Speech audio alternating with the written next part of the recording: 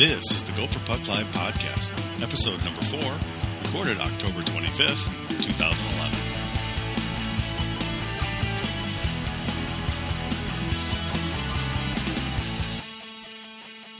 Welcome again to the GPL podcast. I'm Craig Kottner, and of course, I'm joined by Hammy and Ryan Cardinal. Guys, another podcast, number 4. You ready to go? Ready to roll. Well, I thought about starting with the Vermont series, but there's been a death in the college hockey family, and that death is Alabama-Huntsvile. Cardinal, what do you think? I don't think this is related to Penn State. It's just kind of a coincidence. It happens at the same time, and all these other changes are happening. But they're done after this year.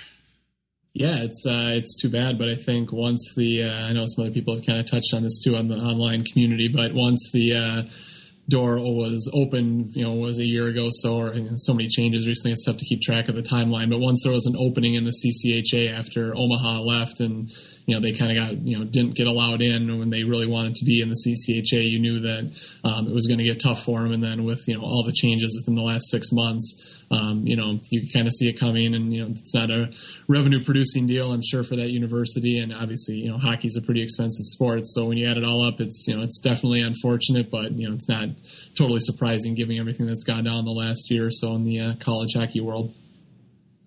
Yeah, I mean, there's been so much difficulty trying to find them a home, and all this shuffling of different schools at different places, and it all played out a lot later than expected. Notre Dame certainly did. It's not that all unexpected when you consider that they're out of the loop as far as the geography goes. It's a tough situation, and you never like to see that. You want the sport to grow, and obviously in this case, it's not. It didn't help that nobody stepped up. They tried to get in the CCHA. They didn't want them. I think the WCHA had a chance. They could have added one more team, in a couple years, and maybe they could have hung on. Who knows?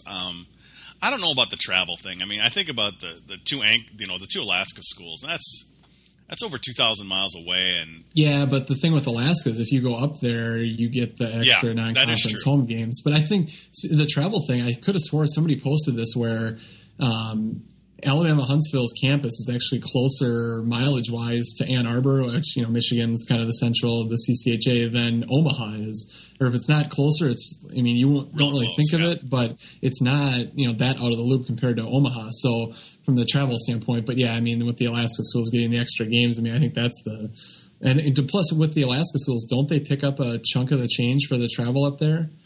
I thought that they picked up part of it for when teams go up there. So between that and getting, it used to be. Oh, okay. They used to pick up all. I know they don't do that anymore, but I don't know the exact specifics these days. But okay. We had Penn State in a couple of years, and we lose Huntsville, and obviously Huntsville's been around for about 30 years. So it's a sad day for them and for the rest of college hockey. Yeah, I think the other part of it too is. There's no surrounding programs to build any kind of rivalries with and, to kind of grow in that sense. Even if there's some schools that are further away from, say, in Michigan, some of that you kind of say, well, UNO's not that far from Minnesota. They got the Colorado schools nearby. They're not next door to some places, but they also have, a centrally located kind of situation, and that's just not the case for Huntsville. So it's a tough thing. Yeah, tough indeed. But time to move on. Our boys this weekend split with Vermont. Friday night they come out. They look unstoppable. I think, with the 6-0 win, the second and third periods, the defense just completely shut them down. Take a day off, come back Sunday, they lose 5-4. What happened?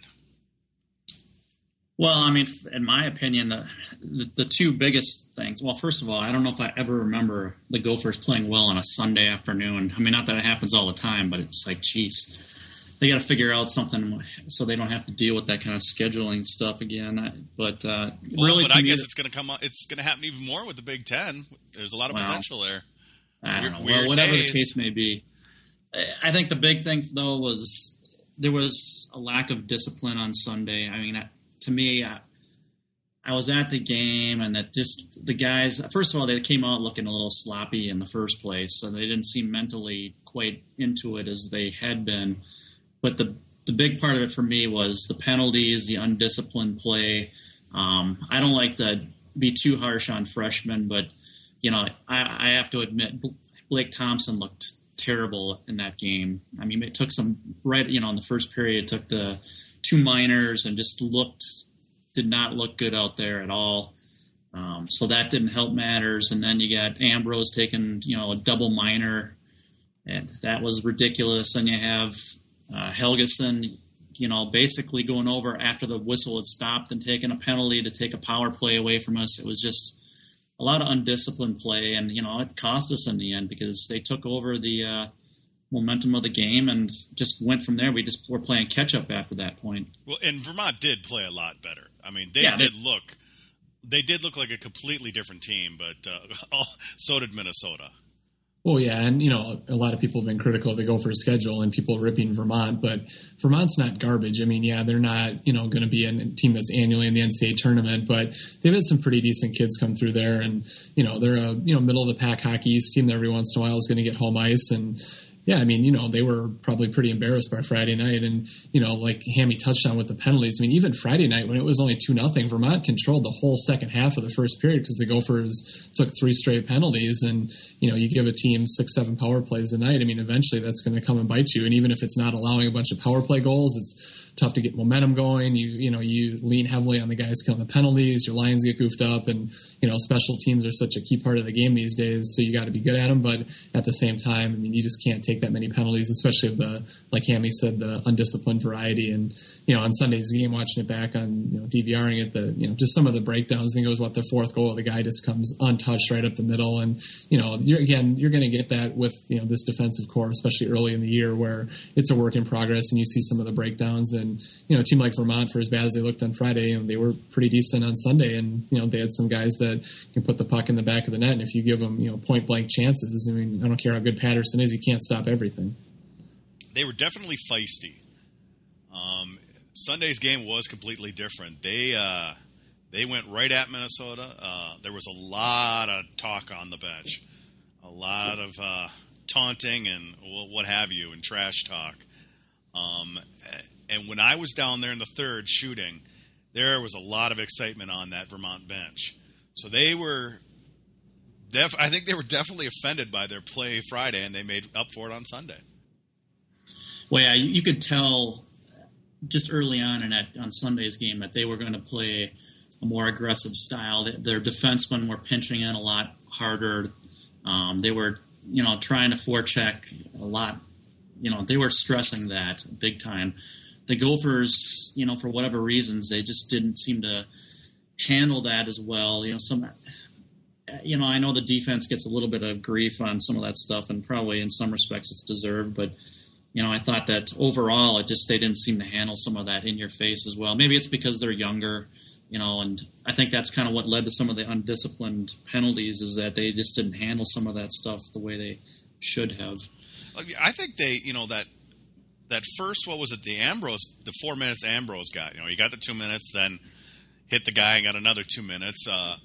They killed that penalty really well. The crowd was getting into it. They get up 3-1, and it seems like everything was just starting to roll again, and boom, things changed awfully quick. And what was it, 4 straight by Vermont over the second and third period, and it seems like almost like they reverted back to last year's team. It was kind of I didn't like what I saw. Well, I mean, it was, yeah, I agree. The momentum, I was thinking along the same lines as you. We were up 3-1 we had just killed that 4 minutes penalty with Ambrose, and I was like, okay, we're off to the races now. But then, once again, we took some penalties. And that's when the Thompson penalty happened after we had gotten the power play. Hull had a penalty, yeah. And then they got a power play off of that. And, it wasn't that long. It was only, a half a minute later they got another goal. So that, basically tied it within a short period of time. And then, we took a few other penalties, and it was just, it was a bad situation, and we did not handle that very well. And the one thing I will say is I think that game pretty much told the coaches what their lineup should be on a night in, night out basis, because it was very clear that some guys were just not ready for it. And, and we needed to, I don't want to single out too many people, but, Thompson just did not look ready. And I thought Parento should have been in there. And I like having Travis Boyd and Nick Larson in the game as opposed to Sacchetti and Isaacson. I know that they were talking about, Lucia was talking about, I think on his radio show yesterday, about how not having Boyd and Larson took some of their best penalty killers out of the lineup. And, I think it was a lesson that they might have learned a little bit on that one.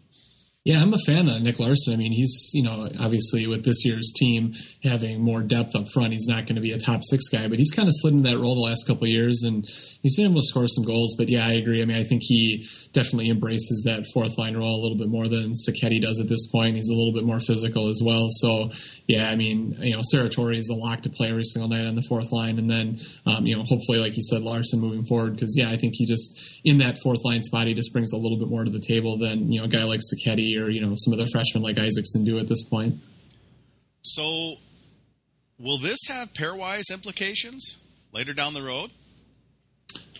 So it could, right? Because the only other time we might play a Hockey East team is in the Holiday Classic, I think, and that's because we might play Northeastern, but it just depends. Yeah, because we play Niagara in the first game of it, and then the winner of Northeastern and Princeton. Can't say I know a lot about those teams, but just based on conference, Northeastern, but they lost their coach, right? And like a ton of guys left, and some recruits bailed at the last minute. I know there's the one kid that I think is going to Boston College now instead. So I think they lost their coach this summer, and so I don't know how great they're going to be, but it'd be nice to get a crack at them, because then, assuming you beat them, then you have the winning record against Hockey East, which in the grand scheme of the pairwise would be a good thing for the team, I believe. And that's what I was kind of getting to. You have a Hockey East team that you split with that, in most cases, you should have swept, so it could hurt them. I don't think it's something that'll keep them out of the tournament, because I think this is going to be a tournament team, but it could affect them on their, where they're at or who they'll play. So 5 months from now, it could be implications with it. Well, I that's the thing for me. Why I don't really understand some of the.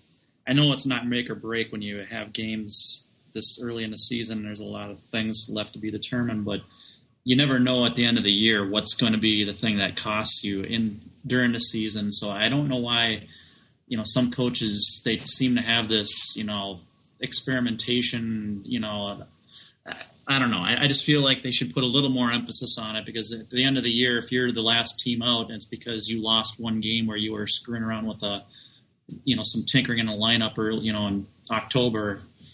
It still counts in the end. So, well, we've seen that too the last couple of years. Minnesota, there was at least one time the last 3 years where they were literally, if they would have won one more game, they lost. I know you can play that game both ways, because I'm sure there's a lot of games they barely won that they easily could have lost. But it's happened to Minnesota. I think it happened to Ohio State and Wisconsin as well, where they were those bubble teams, and it comes down to literally one game. So yeah, no, I totally agree. Yeah, a few years ago when Minnesota was right on the edge, I was told by Tim Bruley at U.S. College Hockey Online, he says that second road game at Michigan Tech, I think Michigan Tech either tied it or they might have won it in overtime or something along those lines. If we would have, I can't remember what the scenario was. It was like if we would have just tied, we would have been in the tournament, or if it was we would have just held on and won that game, we would have been in the tournament. Because I believe it's a game where Tech came back and scored late to tie it and might have won it in overtime. I think I was up there for that one. I think it was a really high-scoring game, and Kangas might have got pulled, and they put in Patterson, and Patterson was really good. But then, Tech, I think they did score like in the last 2 minutes or something, and then won it in overtime, like on a deflection or okay. So I know what the series you're talking about. It was a goofy goal, and literally, if they would have held on for the tie of that game, they would have been in the tournament that year. So you never know. These, like you say, you tinker with a lineup that. You may think you're testing, but it could affect you at the end of the season. Well, it wasn't their A lineup, and I think they knew that, and I figured, I'm a little surprised they took the risk in the sense that, if it had been the Saturday and we had the momentum and they didn't have that kind of breather day in between, Vermont, I could see them kind of taking a little bit more of a chance. But I think everybody knew that Vermont was going to come back a little stronger and they're going to have that extra day. And I just thought they should have gone with their A lineup, and not that a couple fourth line guys and a sixth defenseman is necessarily supposed to be your make or break guys in a game. But in that particular game, it kind of was. Thompson was pretty bad, and he was one of the guys that kind of cost them a few times. And we didn't have some of our best penalty killers, and we were on the PK a lot more. So then you have your top line guys getting more ice time, and maybe they don't have as much energy at the end of the game. So I do think that it might have cost them, and hopefully they've learned what their lineup is, and that's just what they're going to stick with unless there's some injuries. Well, moving on, the WCHA has become a sweep league, it seems like. First couple weeks of the whole league, everyone is swept. This past weekend, DU sweeps Mankato, Bemidji sweeps Tech, UNO sweeps Anchorage, and Wisconsin sweeps North Dakota. Thoughts? I mean, I thought North Dakota, well, they did play pretty well Saturday and put up a lot of shots. I always think that stat's overrated. Why don't you put up some goals instead of 50 shots? I don't care.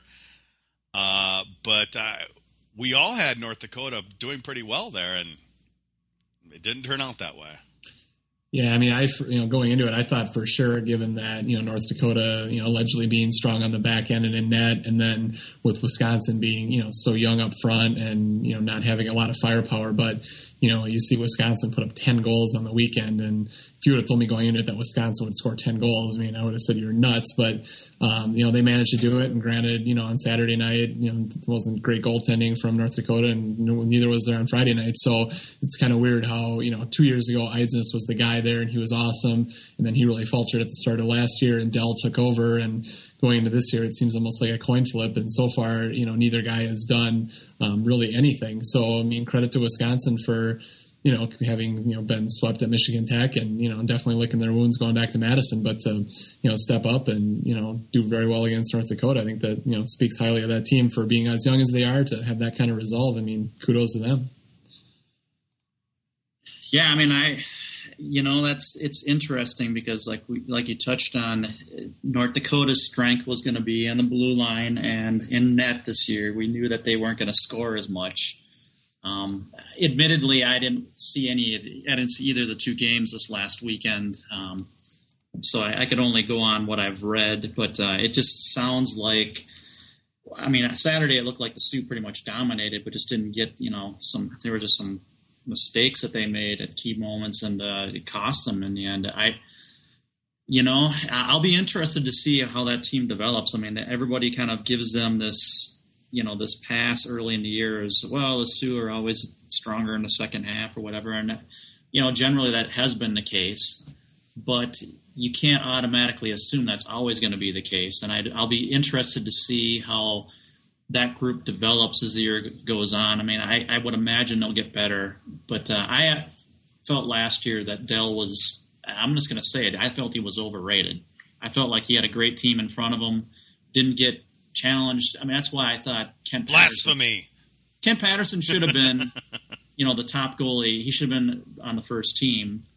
And, of course, people go on wins and statistics like that rather than looking at, what's a guy's save percentage. And, in any case, I'll be interested to see how that goaltending situation works out, because they're not going to have the dominant, team up front with the puck in the other end of the rink all the time this year like they were last year. And they're going to face more pressure in their own zone and more shots probably.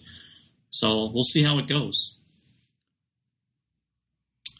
So any other thoughts on any of the other series? I look at Denver. They put up a 10 spot on Mankato, but Mankato is not only are they just not good, they don't have any players right now. They have no. They're going to be picking some guys up off the street. Cardinal, can you go play for them? They could use some defense. I know you play defense. Yeah, I got a little eligibility left. It's not too far of a drive from Shakopee on the home front here, but yeah, I mean, that's a team where, they gave Denver a game on Friday night. It was 4-2, but then, Saturday night the wheels fell off, and, not a huge surprise given they would be big time underdogs if they were at 100%. But with all the injuries they've had, I mean, they need to be clicking in all cylinders if they're going to go into a place like Denver, Grand Forks, Minneapolis, wherever, to knock off one of the, better teams at this point given their current roster. So, definitely a tough weekend for Minnesota State, but hopefully they can get healthy and then start kind of building something. Well, and then UNO swept our opponent this coming weekend, Anchorage. I guess that was Anchorage's first games outside of Alaska, so I guess from a road trip standpoint they hadn't been tested too much, but it'll be interesting to see how what kind of a team we face this coming weekend with Anchorage. Certainly, I think they look improved, and of course we'll get into it in a little bit. But I think that UNO has been an interesting case. I think a lot of people expected them to kind of start out a lot better than they have. So they're at Wisconsin, I believe, this weekend. So we'll see how that goes. That'll be an interesting series to watch. Well, let's go right into it. Nebraska-Omaha at Wisconsin.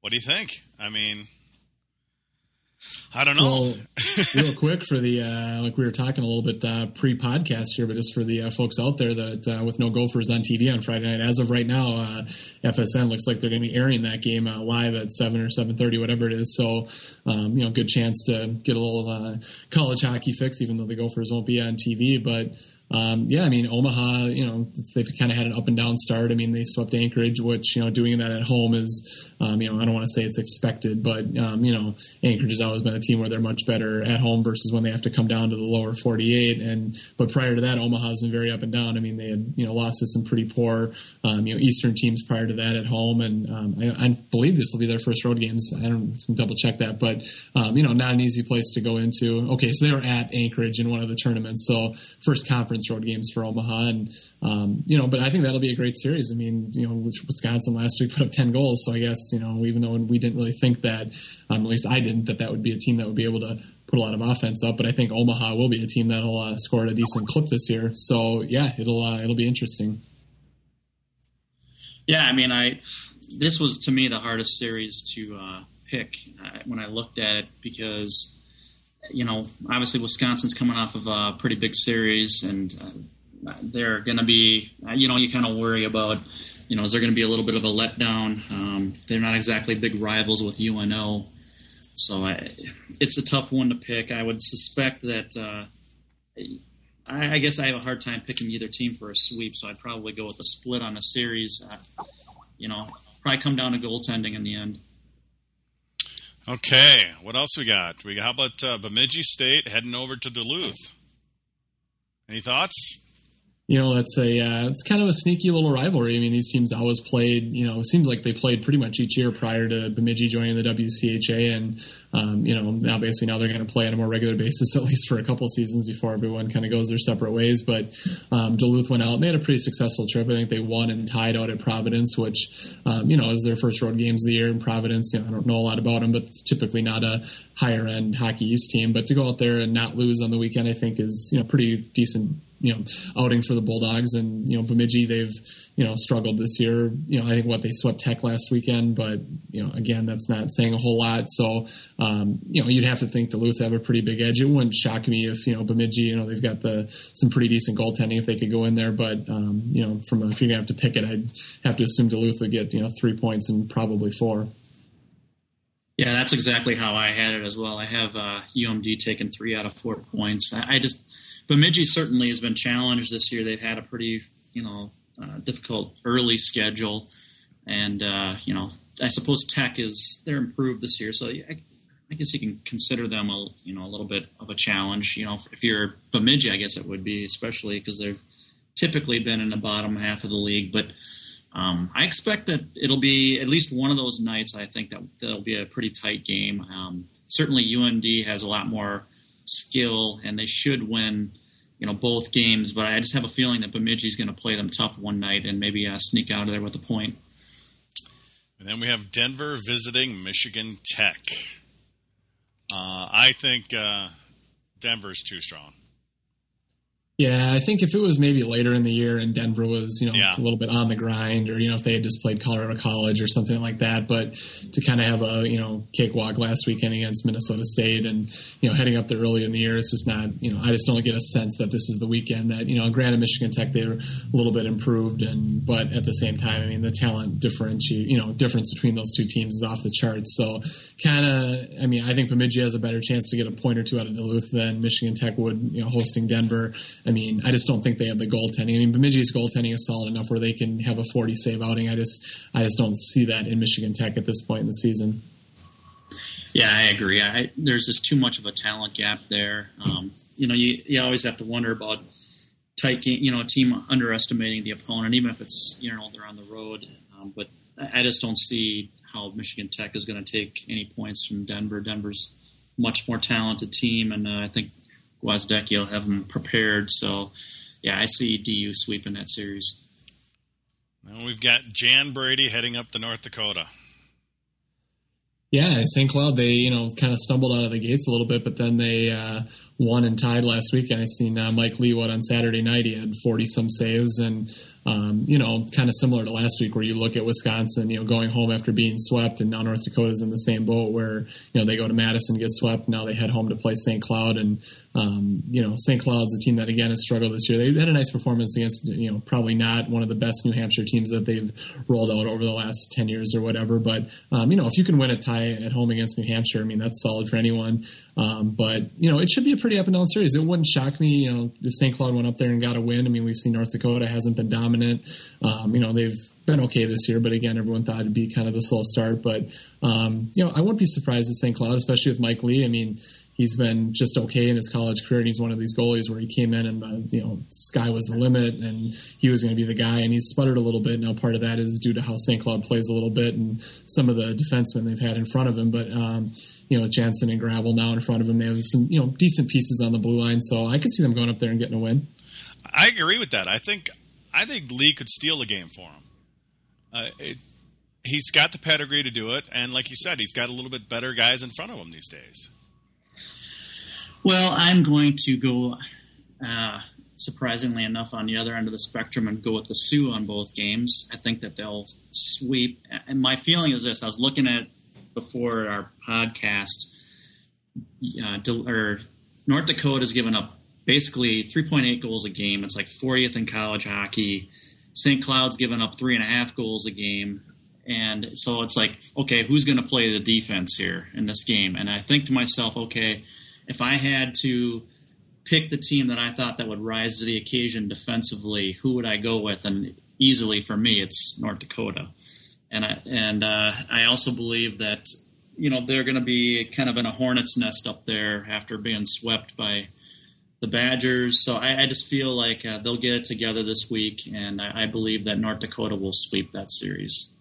One thing with North Dakota, too, kind of, give them a little bit of a break. I know Grimaldi, who everyone, he was the consensus pick for Rookie of the Year in the WCHA to be the best freshman in the country. I mean, he's played, 1 or 2 games, and he's been a little banged up. And then Colton St. Clair, another, young freshman that, didn't have the pedigree that Grimaldi did, but a guy who did, was a pretty highly acclaimed recruit and did okay in the USHL. I mean, I think he's got some sort of clearinghouse issue at the NCAA. So they've been a little bit shorthanded with those guys. I don't know what Grimaldi's status is. I mean, I think he played 1 game, or he missed the first couple, then played 1. I don't think he played last weekend, but and he's the type of guy where, you wouldn't think he'd be a huge key cog to everything they're trying to do, but, with how much they lost last year, they just don't have the depth. So, if those guys aren't in the lineup and, you look at St. Cloud and they're pretty solid, they're top 9 forwards. I mean, it's a team that has a little bit of forward depth, but yeah, like Hammy said, I mean, North Dakota does have a giant edge, everywhere else. And it's going to be a tough building for St. Cloud to go into. So we'll see if this St. Cloud team is any different. I mean, they've been a team that's, kind of folded under the heat the last few years, but if they could go up there, early in the season, and granted it's not North Dakota's, A game right now, but if they can go up there and get a win, that could be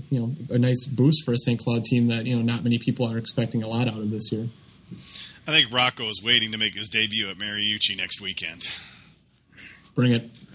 Exactly. What is he? Does he have like a lower body injury or what? I haven't. Well, Hextall is the tinfoil hat when it comes to injuries, and Schlossman I think he does a pretty good job, but I'm sure he knows, but he doesn't want to reveal. So I don't think it's been out there. I would assume if it's the kind of thing where it's in and out of the lineup, it's some sort of, maybe like a groin or, you know what I mean? You see those kind of injuries where guys go in and out, and it's, but I don't think it's been out there. At least I haven't seen it. If it is, official what his injury, is at this point.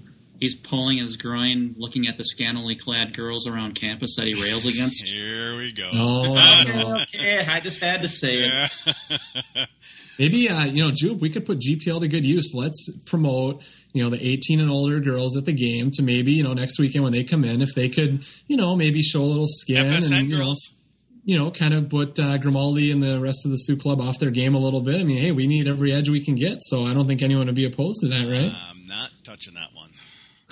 Not touching that one. Okay. Well, let's move on to our series up in Alaska. And, actually, we'll kick this off with a question from a user. Always Lurking from GPL asks, the Anchorage week is a different kind of week for the players due to the extended travel. Could any of you shed some light on what a typical routine would be once they get up to Anchorage? What day do they leave? Do they get some practice time or just pre-game skates? Any downtime for seeing, sightseeing, stuff like that? Is it tougher to play Friday night game or Saturday night game based on the travel? He just kind of wants to know, how does that trip affect them? Well, I'll let you. Well, here's the thing. I know that Lucia on the radio talked about how I think they were going to get a practice in early Thursday morning, and then they were going to be flying out, and they would get to Anchorage roughly around, I think it was 2 p.m. local time out there, so 4 p.m. our time, and then they would just kind of, have their normal morning skate on Friday, and then so it doesn't sound like it would be too out of the ordinary from that standpoint. It sounds like it's more, the time differences and getting accustomed to, having to play, earlier than their body clock is, or I should say later than their body clock is used to. So I think that's some of the issues that they probably face. I don't know, Cardinal, you got anything to piggyback on that? Yeah, I made that trip a few years ago, and, I think the biggest thing, and obviously, it's one thing to watch a game and your whole body clock and versus playing, but the atmosphere in that rink is just god-awful. Michigan Tech, dwarfs it in terms of at least having people there. When the time we went, it was pick your own section night. You could go sit anywhere you wanted. It's just a weird vibe in there. The seats are orange and yellow, and it's just, I think that plays into it more than anything else, where it's, it's kind of that syndrome that WCHA teams kind of step into. And, when you see them having to go east to play in these regionals and they're playing in a weird time in an empty arena, and I think it's that more than anything, where it's just an awkward environment. And, between that and the travel, which, obviously, it has to take a toll on teams. And, you look back, even when the Gophers' best teams go up there and split. It's not easy to go up there and get 4 points. It rarely happens, even when, the Gophers or any other team are at their, top of their game. So it's just an awkward environment. And, yeah, for what they do up there and stuff, I know the team stays downtown because there really is no outskirts there. I don't know. I'm assuming they walk around a little bit, but I think on the road for these guys, it's pretty routine where, they do a morning skate, go back and, take a nap and then get up, eat a meal and head to the rink. I'm sure that they've maybe tried some things over the years just because it is kind of a weird situation to, maybe leave a day earlier. You see that with teams, whether it's college or the pros. Like I know in the NFL, the Raiders always leave 2 days before a road game, which boggles my mind, but they do it every time no matter where they go. And so I'm sure they've tried things over the years, but it sounds like, they're pretty set in. I think they always leave on Thursday or at least they have the last few years. So, like I said, it's an awkward deal, and we're not the only team that's gone up there and struggled. That's for sure.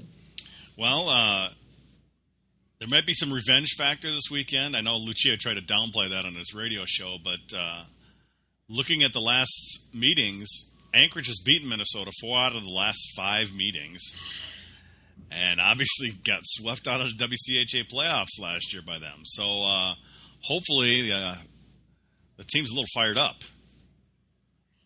Yeah, well, I think that you would hope that some of these guys, remember a little bit of that sting from last year in the playoffs. Obviously, it cost them a trip to the NCAAs, and that's ultimately what they're trying to, get into the dance and see what they can do for some damage there, but they took it away from us last year. You have to give them credit for that, and hopefully these guys are a little bit, inspired by that. And I'm sure with, of course, Gensel wasn't around here for that whole debacle, but I'm sure that he's reminding those guys that, of that situation, and we'll see how it goes. Like Cardinal said, that we tend to struggle even with our best teams up there. We seem to always have a little bit of a struggle. So, personally, as much as I would like to pick a Gopher sweep, I just can't. I have a hard time doing it. So I'm going with the split. I think that the key is going to be, how we're going to do on the power play versus their penalty kill. Their penalty kill's kind of struggled. It's under 80% for the season so far. And, of course, our power play is the number one in the country. So that's obviously going to be a big key. And as we learned from the Vermont series, they need to be disciplined. And I think that, Anchorage tends to play a little bit more conservatively. They're a little bit more veteran team. So I'm sure it's not going to be quite the up and down type of a game that we have seen from our team. So it'll probably be a little lower scoring, and they'll have to be a little bit more patient and not get, frustrated if they're not rolling with 4 or 5 goals early in the third period. Yeah, that's what I was going to kind of piggyback on too, is that it's not, the Duluth type of series or, where it's going to be easy to go up and down the ice. I mean, Anchorage is going to try to frustrate them, and, they have the big ice up there as well. But we've seen Anchorage, like Jupe said, where they can come down here and they, brought that kind of game. Now, granted, the last, handful of times they played the Gophers, at least, it doesn't appear that those Gopher teams are as explosive as the team we have now. But, I'd be pretty surprised if they hung a, 5 or 6 spot on them each night this weekend. I think I'll go 3 points for the Gophers. I mean, I think, having Patterson back there. I mean, granted, there's been a few games where, the D's kind of hung them out to dry like they did Sunday a little bit. But, I think the defense, they'll rebound, I think. And, Anchorage, they're not the type of team that's going to bring, waves of offense against you. And, I mean, again, they're going to be trying to grind it out and win a 2-1, 3-2 type of game. And I just think this Gopher team with the depth they have up front and, if they can keep composed and, have more power plays than Anchorage does this weekend, that, they win the special teams battle. I think it's easy for them to get 3 or 4 points. But if, Anchorage starts getting a lot of power plays and the Gophers can't, get any rhythm going for whatever reason, it's going to be a pair of tough games. Just a reminder to people that Anchorage is allowing a free video stream this weekend. So I'll tweet that address out, and you can also go on GPL to find out where you can stream these games. In the past, it's been hit or miss. Miss. A lot of times miss. I don't think it helps that our friends over at Gopher Sports decided to announce it to everybody today. So that's pretty much guaranteeing that they're going to bring the server down. So it looks like it might be a new service they have. So hopefully it works better. We'll keep our fingers crossed. Otherwise, or it's pretty much just going to be Wally and Glenn, or not Wally and Glenn, Wally and Frank this weekend for us. We going to have a GPL chat going on during those games? It usually seems like the Alaska games have that. It tends to be the biggest series for chat. I mean, in the times past, I think we've had over 100 people in chat during the Anchorage series. So we'll definitely have the chat fired up and going. So far this year, we've got Howla leading the team with 14 points. Hansen not too far behind with 11. Rao just right there at 9. Any other players you guys want to talk about that are doing good, doing bad? Just some general thoughts. Well, I mean, I already kind of spilled my bad on, and that was mostly from Sunday. I am, even though he's had some mistakes on occasion, I think that I looked at the stats, and Ben Marshall's a plus 11 on the season. Granted, a lot, a healthy chunk of that was against Sacred Heart, but. Nonetheless, that's kind of he leads the team. That's a nice positive sign. He's made a few mistakes. Everybody knows about the one against Duluth where he pretty much got burned big time. But generally, I think it's been a pretty positive sign.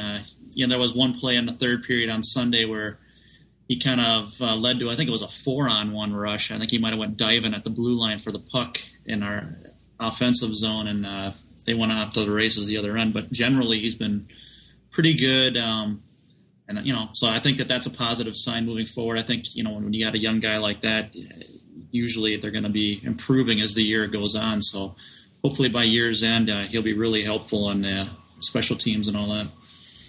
Yeah, and a guy, I mentioned him a little bit earlier, but Serratori, and, you're not going to get goals out of him or anything like that, but I've always had a kind of a soft spot for the guys, like Smagard and Boostrom, and, I think that's just an element that's been missing on this team the last couple of years with those, kind of meat and potatoes, heart and soul guys. And I remember when Serratori committed about Lucia saying, well, you know what, for the next 4 years, I don't have to worry about my fourth line wing, that I know I've got a guy that can go in there every single night. And, Granny doesn't get a lot of ice time, but I mean, it's kind of the thing where if you, close your eyes and you just hear guys on the ice and you can hear the hits that he delivers. And I just think he plays his role super well. And, in the last few years of seeing the, Sacchettis and Patrick Whites and guys that, just hate being on the fourth line.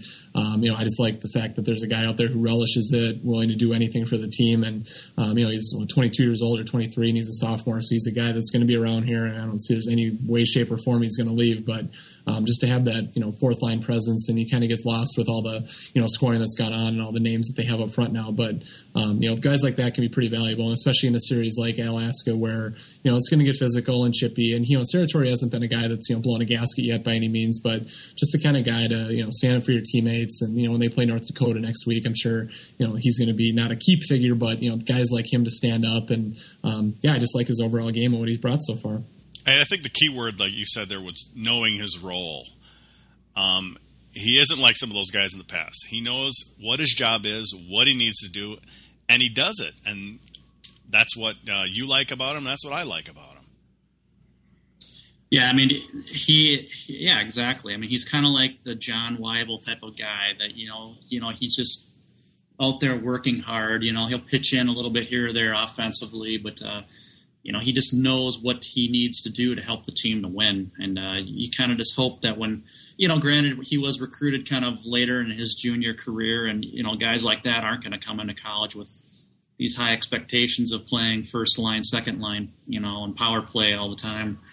So, from that standpoint, it was probably he knew going into it, that, hey, I'm not going to be the top line guy here, so I'm not going to even have to worry about it. But, having guys like that, hopefully that's something that they looking forward in recruiting. They tend to focus a little bit more on some guys that, hey, are just kind of character guys, that hardworking guys that are going to do the, kind of grinding it out and penalty killing kind of stuff.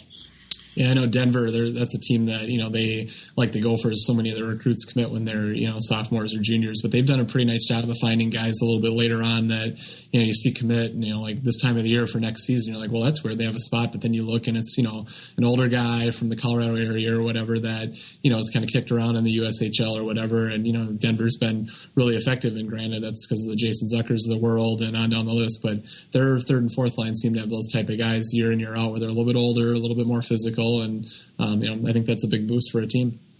I think another guy that I would highlight is Condon. I think that he has definitely, he looks just overall a lot better this year. I mean, not that he played poorly last year. He had a pretty solid first year, but offensively he's contributing. He's hustling out there. He's playing, really well, I think, and he really adds something to that third line. He's somebody out there that can contribute, points, and he's playing, some valuable minutes. So I think that's another guy that I would definitely highlight. And Nate Schmidt, he got his first goal as a Gopher on Sunday, I believe it was, and he's got 9 points on the season. And after last year, where people were kind of wondering where the heck is he, it's really nice to see him out there and doing well. One thing, I think has killed us for like the last 3 or 4 years is face-offs.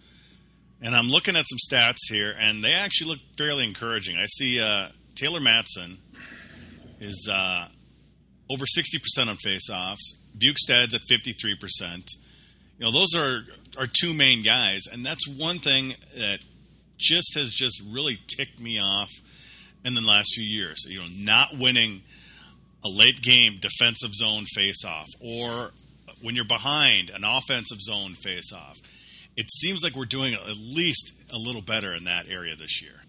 Yeah, and that's something I've harped on too. And Yeah, it's been pretty bad. Part of it's been because you've had to move guys like Wheeler, who is, not a center, and, they have guys leave, and you want him in a key spot, so you move him to center, but he's not equipped, and, I'm not a, hockey coaching expert by any means, but face-offs seems like one of those things where you can coach it up to a certain degree, but a lot of it is just that sense and, knowing when, the ref's going to drop it and, working, physically getting in there. And, you see, again, one of the reasons it's really frustrated me is because North Dakota's always so damn good at it. And, they have Corbin Knight this year, and I think I saw on Twitter he's at like 72% for the year, something insane. And,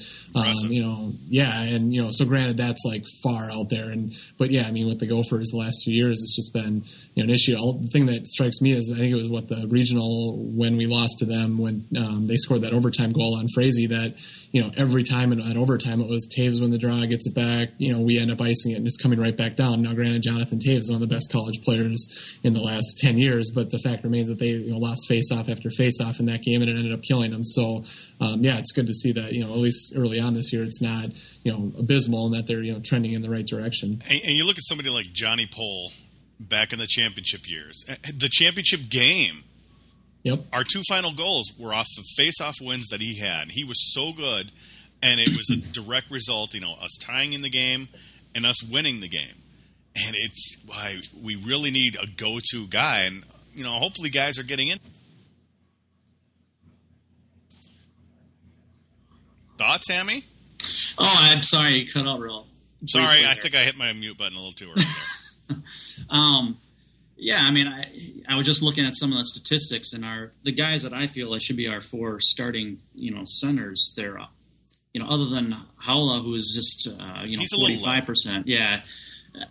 They're all above 50%. Matson and Boyd are, over 60% in faceoffs, and it's not the Corbin Knight numbers that were mentioned earlier, but still, it's pretty good. And I think part of it is some of these guys, like Cardinal said, they're more natural centers. They're used to taking faceoffs, and of course that's probably helping the power play a lot. So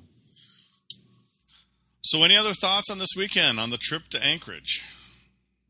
Not on the weekend so much. I know we talked about it before the podcast. We were going to talk about some of the TV issues going on with was it DirecTV or whatever? DirecTV, yes. They're having some issues with Fox, and as of November 1st, if they don't come to an agreement, DirecTV is shutting off, FSN and all the other regional networks. I believe it also affects like channels like FX, National Geographic, a few others. But obviously, this impacts sports in a big way. When you have something like our favorite sport, college hockey, being on FSN all the time, I think there's going to be a lot of upset fans if Direct decides to turn it off. And it's not like people can just go right to the bar and watch it either, because many of these bars all have DirecTV because they want it, because they get the NFL package. So it could get really interesting. Well, I guess we're just going to have to post your home address on GPL, and you'll have I do not have Dish Network. No, I do not have that. I'm kidding. Yes, so now forgive me, I could be wrong. Can't you maybe set up some sort of stream on GPL where you could maybe stream your Dish Network stuff? I've already had enough problems with Fox in the past with cease and desist letters years ago. I don't think I really want to. They've got enough. They've got bigger fish to fry right now. They're in a dispute with DirecTV. You could fly right under the radar and make so many people. You could charge. Think about it. I have suggested to people that if this does happen, hopefully they can go to the FS North website and they can watch the director's cut where they get all the camera angles. I don't know if there's sound with that. Is there sound with that? Have you guys ever checked that out?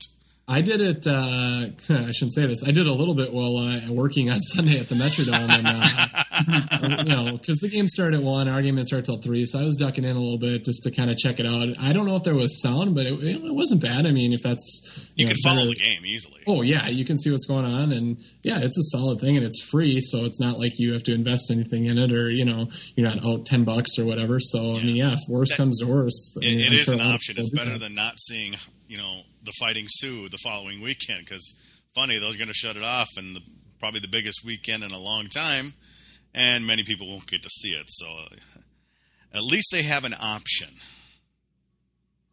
Correct. Okay, so before we go, coaches, here's your starting lineup. Kent Patterson, Helgeson, Hall, Schmidt, Parento, Marshall, Alt on defense. Bukestad, Budish, Rao, Hansen, Howla, Warning, Matson, Ambrose, Condon, Boyd, Nick Larson, Saratari. Don't change it. Make it so. I agree. Don't change it. Unless there's an injury. I completely Well, right, agree. yeah. If there's an injury, that's one thing, but just stop toying around with it. I think that they realize after Sunday, yeah, that's their best lineup. So please don't change it. Let's just go forward with our best lineup. I saw Gensel after the game on Sunday, and I got the feeling that they will be going back to that lineup. So I'm not too concerned. Obviously, these kids, they're going to have to get in there and play sometime. Right. And there's always the classic. Because, the thing is, I think Thompson made some mistakes, but, I like his feistiness. I like his size. He's just got to temper it down a little bit, but I think he's got a really good future. Really good future.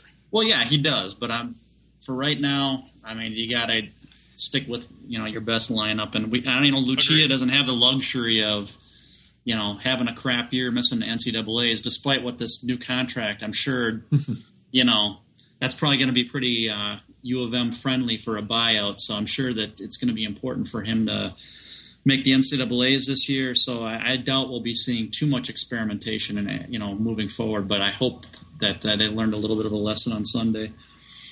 Yeah, let's go up to Anchorage and not knock on wood, not lay an egg or anything. And then, like Craig said, it's a pretty huge next weekend. We definitely owe those guys from Grand Forks a little bit of retributions for some of the ass kickings we've got up there the last few years. And not that they're ripe for the picking, I don't want to say that, but the Gophers can keep some things going this weekend. And North Dakota comes down. I think I'm assuming the team feels the same way I do, so hopefully they can execute it on my behalf, if nothing else.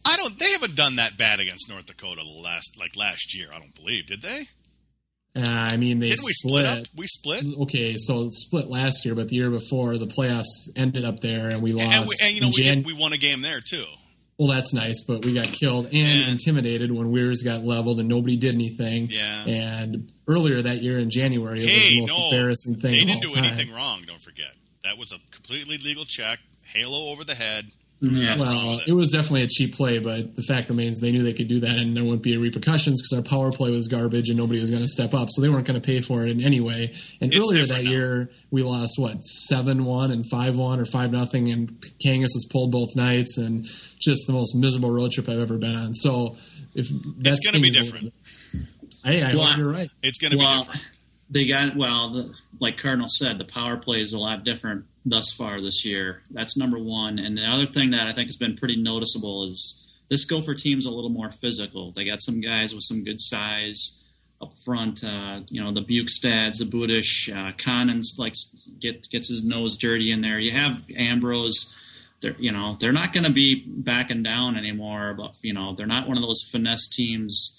They still have some finesse on the team, but I wouldn't consider them a finesse team these days. And we'll definitely get into that more next week. But for now, I think we're going to have to shut her down.